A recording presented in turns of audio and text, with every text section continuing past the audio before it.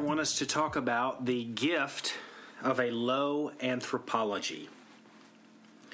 A few years back, the group School of Life released a video, How to Get Married. They reconfigured the traditional wedding ceremony to reflect what they believed our best social science tells us about what makes for a healthy and happy marriage. They begin the ceremony with what they call the ritual of humility. Humility, they say, is the most important emotion in a relationship.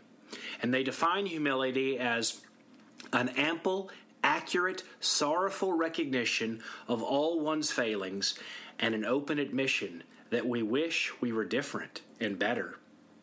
Each party, dressed in their finest, then reads from their personalized so-called Book of Imperfections. For example, one party reads, I acknowledge that I'm not good at communicating my feelings maturely. I won't say what's bothering me, but will instead expect you to read my mind and then get furious when you can't. Another says, I tend to assume if you're upset, it's something about me. After their reading, the couple faces one another and recites in unison, neither of us is fully sane or healthy. We are committed to treating each other as broken people with enormous kindness and imagination. And then the congregation, they're doing this in front of a small congregation. The congregation stands and recites in unison, we are all broken. We've all been idiots, and we will be idiots again. We're all difficult to live with. We sulk and we get angry and fail to compromise. We are here to make you less lonely with your failings. We'll never know all the details, but we understand. The whole video is hilarious and instructive. A voiceover reminds listeners, self-righteousness is, after all, the great enemy of love. School of Life was started by a man named Alain de Botton. He's brilliant, wise, and he also happens to be an atheist. And what strikes me about his work is that his view of human nature sounds a lot more realistic and, ironically, a lot more biblical than many Christians. De Botton is articulating what another writer, David Zoll, calls a low anthropology in a recent book with that title. Don't let that word intimidate you, anthropology. Anthropology simply means what we believe about human nature. It's our operating theory of what people are really like. We all have an anthropology, whether we use that word or not. And here's my guiding conviction. Many of us, in the church and in today's culture, are suffering under the weight of what we might call a high anthropology.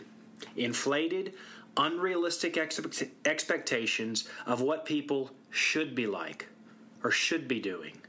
We are disappointed constantly when other people turn out to be, well, people. My thesis then is that to experience more freedom and contentment, to express more kindness and compassion toward one another and ourselves, we need to recover the low anthropology that the Bible portrays. You'll also find it in the world's greatest literature and apparent from your own experience. Low anthropology is a nuanced, complex understanding of human nature that helps ground us in reality. Humility is reality, and it's our friend. Or as I saw on a t-shirt recently, your ego is not your amigo. To be clear, low anthropology is not self-loathing. It's not shaming yourself or condemning yourself as bad, bad, bad. That more often stems from a high anthropology, from frustrated expectations, wishing we were better than we were or that we had a better past. I can't believe I did that, or how could I have been so stupid? I'm so stupid, or I can't believe they did that. How could they have been so blind? Those are voices of a high anthropology. If you find in yourself a disposition more toward critical judgments than compassion, that's high anthropology. That inner critic that's never satisfied, not enough, That's the voice of a high anthropology. And if you think that's not your problem, well, that makes you very different than me. I've learned a lot about myself over the last few years, but one of the most sobering is that even though my theology said one thing, in practice my life said another. I was a Presbyterian minister. Historically, we are the bunch that has emphasized total depravity, amazing grace that saved a wretch like me. But in practice, I was constantly disappointed in myself and others for not measuring up to my high standards. I recently reread a book I'd read more than 20 years ago, The Nature and Destiny of Man by Reinhold Niebuhr. I could tell by my notes in the margins I'd read it closely the first time, but it was also painfully clear to me that I had not understood what I was reading.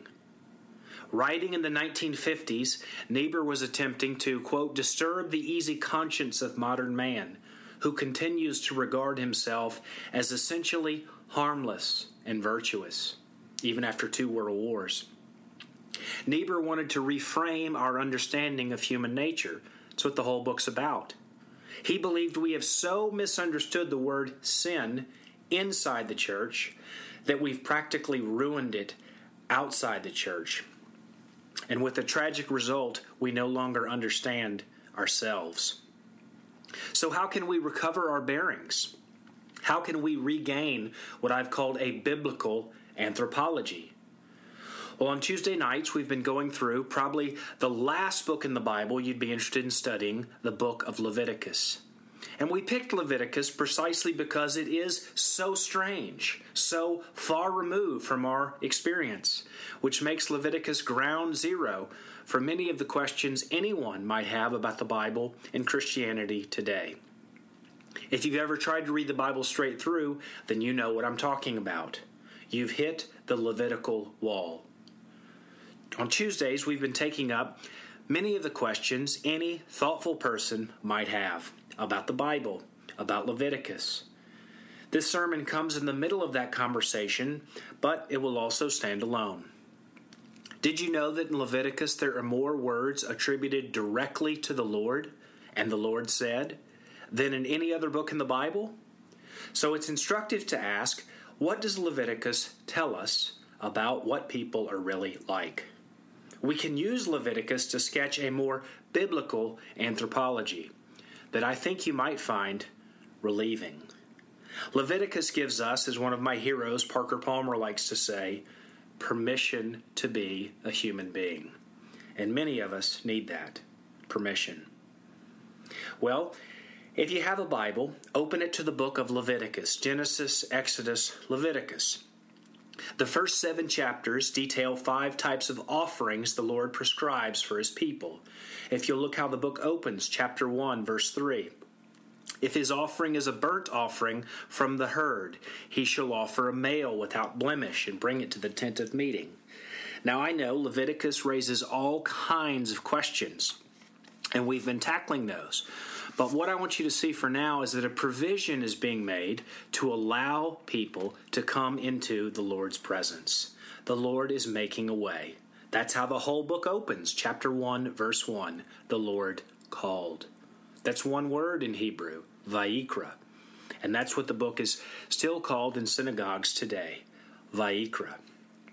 The Lord is making a way, but a way must be made. To use the word that Leviticus uses over and over, some atonement is needed for us to draw near to God. We may not use that word today, but taking away the word does not take away our need.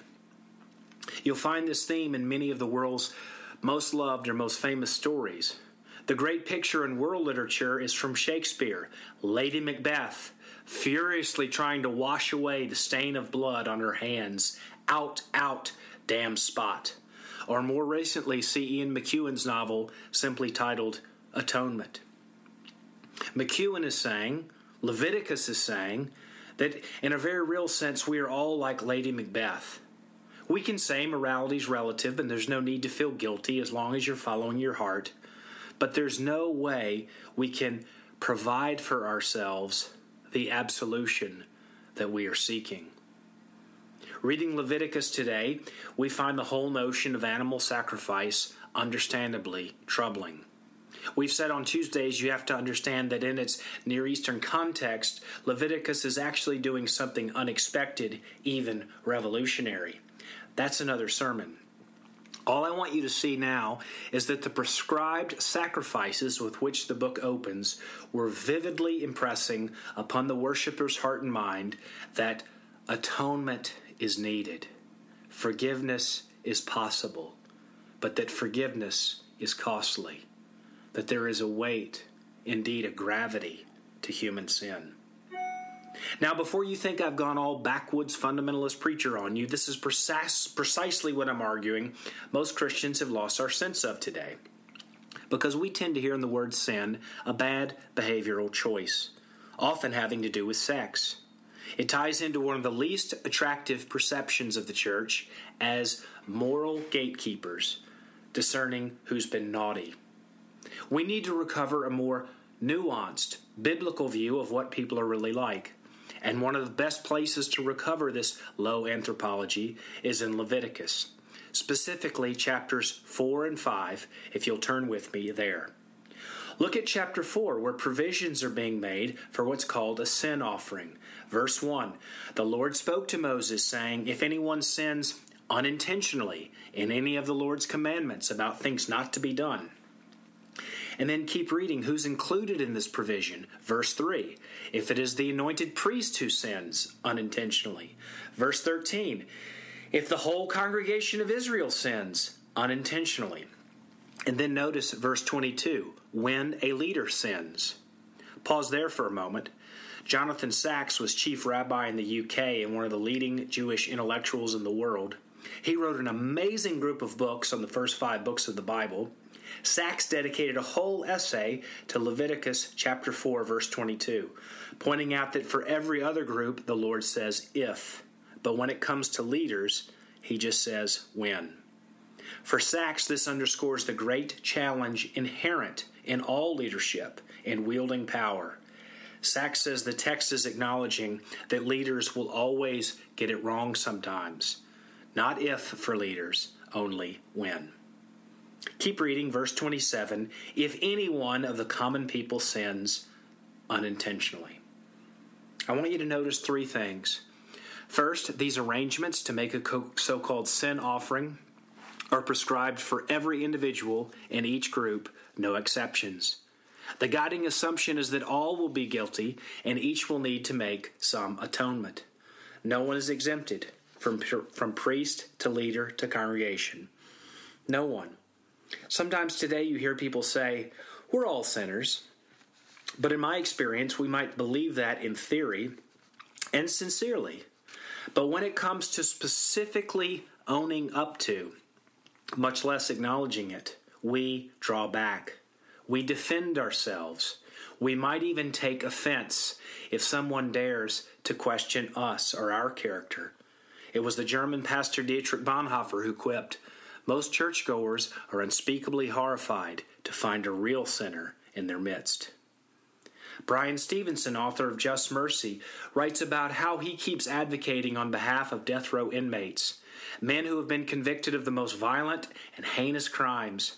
Stevenson confesses, I do what I do because I'm broken too. We've all hurt someone and been hurt. We share this condition. Stevenson isn't saying all brokenness is equivalent. He is saying the capacity to hurt, even to murder, connects us all. It's recognizing our common humanity that sustains the capacity for compassion. Recognizing that those same seeds are in my heart and being willing to admit there's a murderer in my heart as well. If you know that, you can't help but have empathy for fellow human beings, even and especially towards those who've hurt you. Of course, you still get angry, but you can't hold on to your anger. You can't withhold forgiveness because you realize how much you need it too.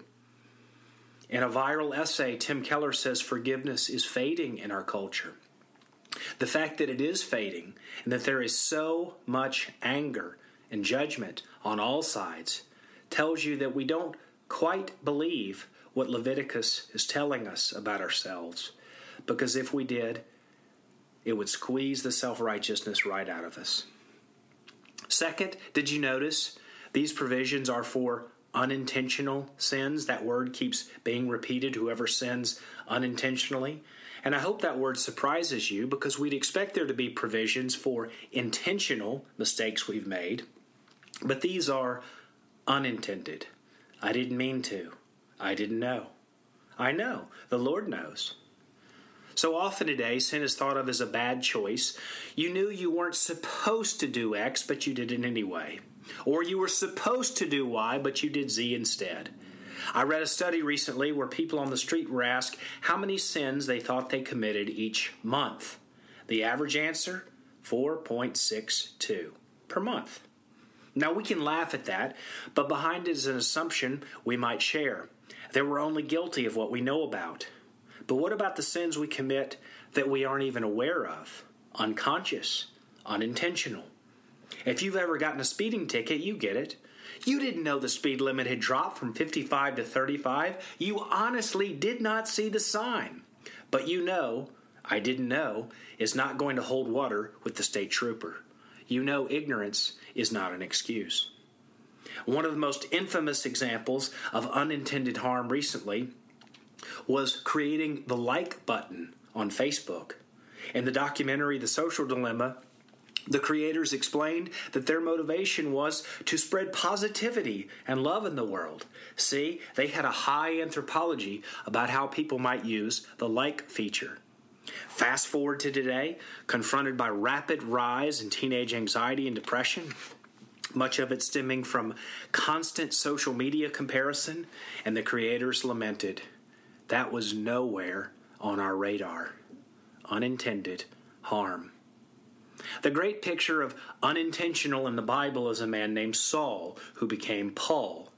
You could put a sign up over Paul's past with one word, oblivious. He was so convinced he was serving God, so sincere and so sincerely wrong. As to the law, he says, he was blameless. But now he sees how blind he'd been, blinded by his own goodness. On the other side of experiencing the grace of God, even to him, Paul says of himself now, at the end of his life, I am the chief of sinners. Not I once was, but I am. That's humility. He's finally in touch with reality. Are we?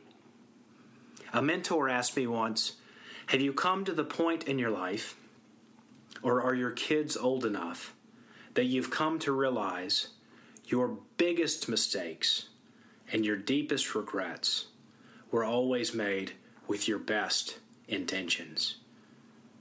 That hit me like a sledgehammer. You were so convinced you were doing the right thing for them, for their welfare, maybe even for God, God's honor. But has it hit you yet that the self-righteousness behind your concern might be more grievous to God than that which you were so concerned about in the other? At least if Jesus is to be our guide. That's why some of the worst things in the world are done by religious people.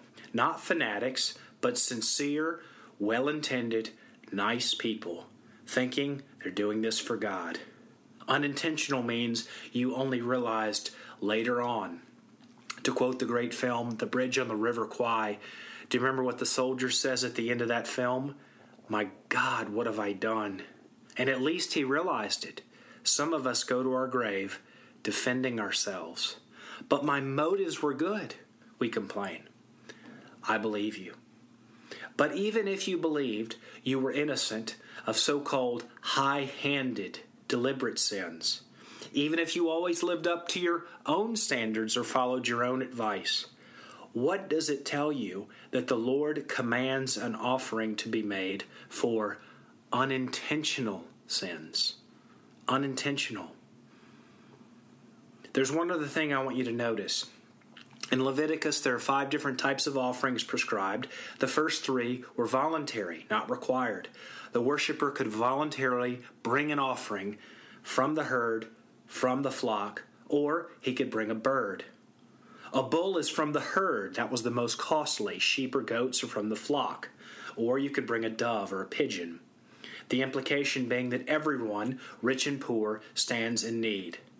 But I believe it's telling us more than that.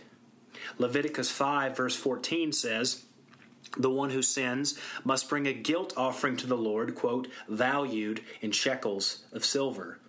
Note the emphasis on assigning value to the offering, with the implication that there should be some correlation between the value of the offering and the gravity of the offense. Why am I highlighting this? Because this was a public act. The tent of meeting was at the center of the community's life, the town square, we'd say. So if Sam were bringing a bull to the tent of meeting, only Sam would know what he had done. But what would everyone in town know? Sam messed up big time, especially if the value of the offering corresponded to the offense. I mean, it's one thing to bring a dove or a pigeon. You maybe could hide that under your tunic. But what if you showed up with a bull in tow? You can't hide that.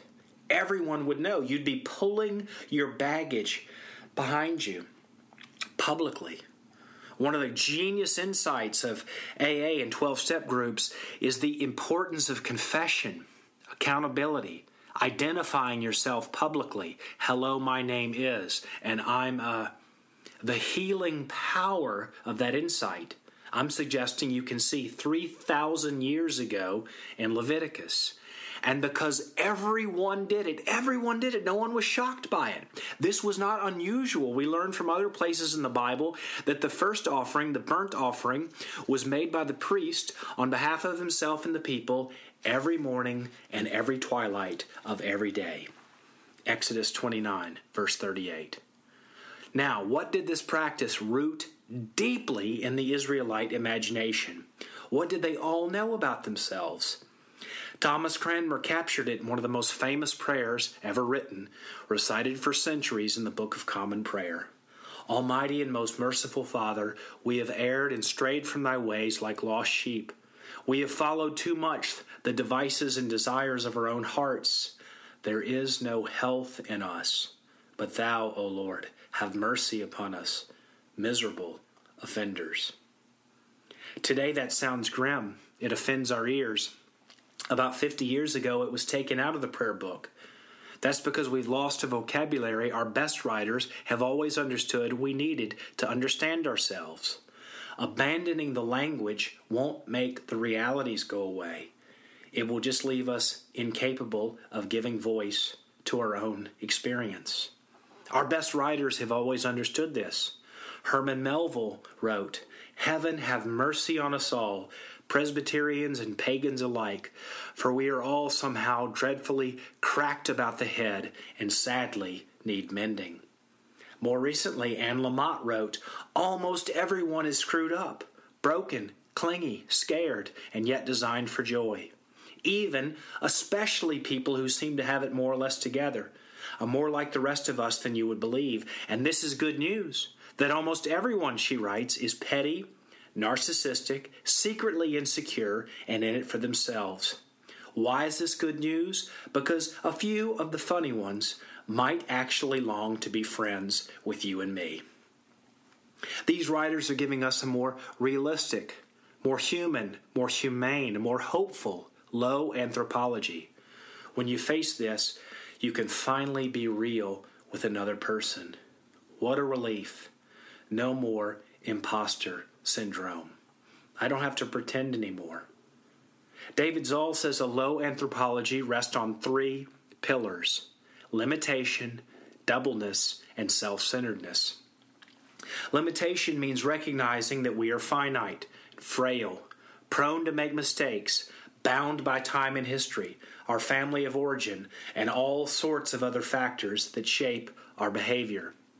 In his memoir, Terry Crews said he knew his life had changed when his daughter spilled water all over the table, and instead of reacting, he just smiled and laughed, because that's what people do.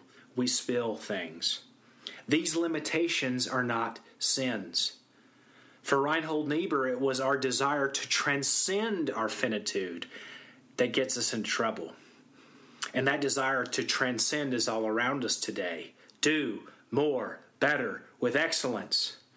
Our expectations often just set us up for disappointment when people turn out to be, well, people. Doubleness is our recognition that we are, the Swiss physician Paul Tournier called us, a heap of contradictions. All of us.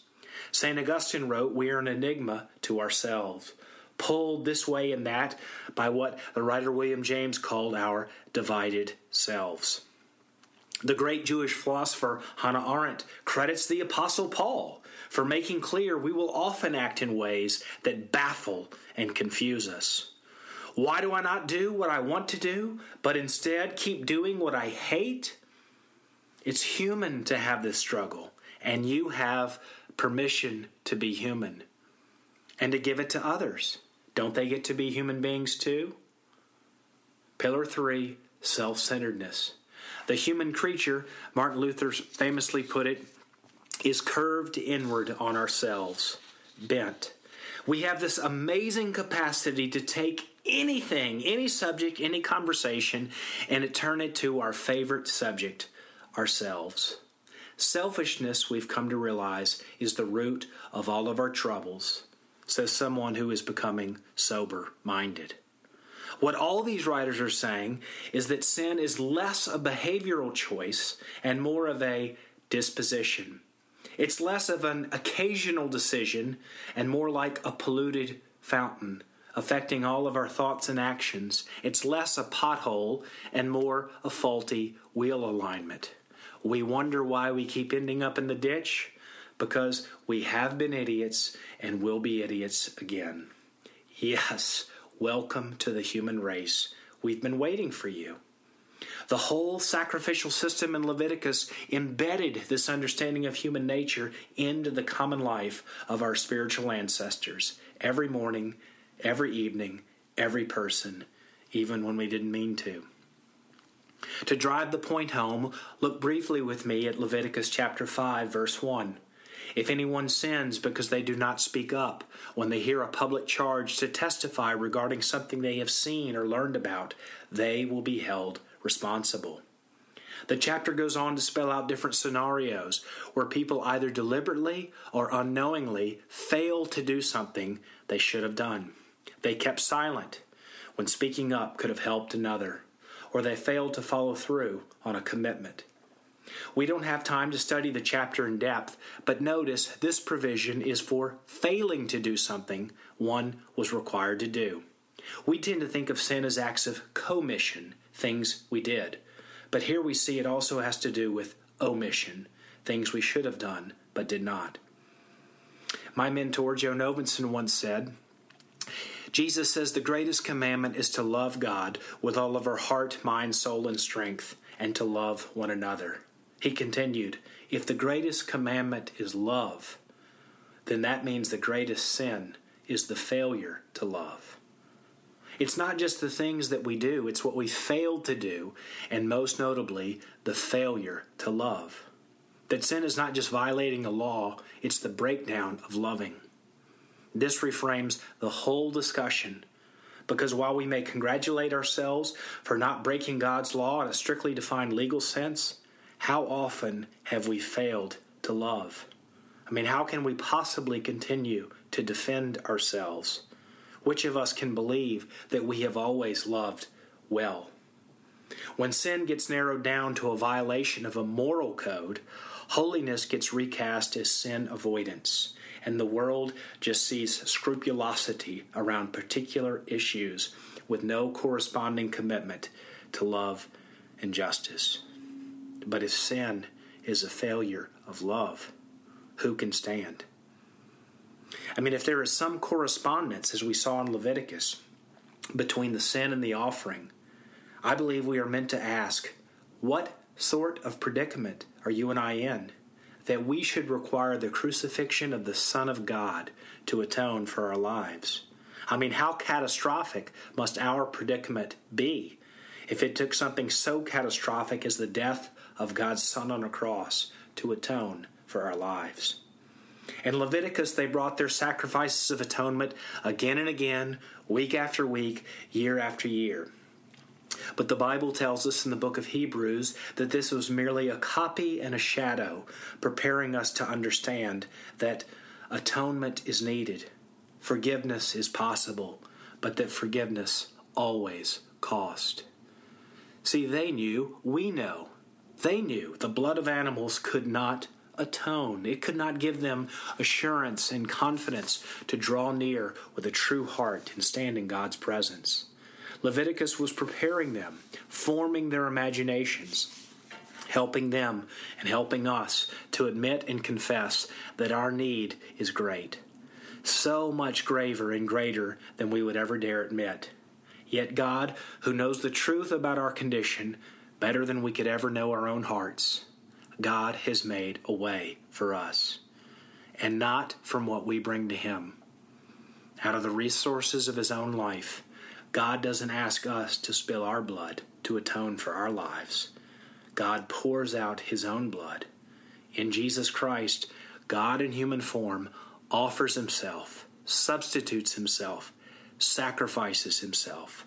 The Good Shepherd becomes the Lamb of God, because forgiveness always comes at a cost to the one granting the forgiveness. To forgive is to absorb the cost. On the cross, God made things right by absorbing the cost of our sins into His life to atone for our lives. Once and for all, the Bible puts it. Hebrews 10, verse 10. Once and for all. Leviticus is preparing us for what the cross of Jesus will show us. The gravity of our sin was so great that nothing on earth was sufficient to atone for it, except the self-offering of the Son of God. But He did it. He did it. Paul Zahl once put it, the lower your anthropology, the higher your Christology will be. Do you see this leads to freedom? To be able to openly admit that we do wish we were different and better. We can admit that. We no longer have to pretend. It leads to more contentment. You know why contentment is so elusive? Because it is a spiritual law, no less true than the law of gravity, that contentment and humility always ride tandem. You'll only have one to the measure you actually embrace the other. A low anthropology also makes possible the community that we've always wanted, because it produces so much compassion in us. I mean, if a group of professing atheists can stand and recite in unison, none of us is fully sane or healthy. We're all broken. We've all been idiots and will be idiots again. We are difficult to live with. How much more can the church say that? When? How? Only if we recover a more realistic, more human, more biblical anthropology. In closing, I'm concerned some of you will hear in this a permission to feel rotten about yourselves. So for those of us who have a hard time accepting that God likes us, you might like these words from Martin Luther. God receives none but those who are forsaken, restores health to none but those who are sick, gives sight to none but the blind. He does not give saintliness to any but sinners, nor wisdom to any but fools. In short, He has mercy on none but the wretched, and gives grace to none but those who are in disgrace. That is the gospel. The gospel transforms our shame into dancing. It takes our tears, our real tears of confession, and turns them into shouts of joy. Yes, He did it. As we go low and get lower, we are surprised to discover that we are going down, down, deeper and deeper into the love of Jesus. It's only in going low that we discover love is the ground of all reality. That's not wishful thinking. It's the only thing in this universe that can restore us to sanity. Yes, permission to be a human being. That's the gospel, even from the book of Leviticus. See you next week.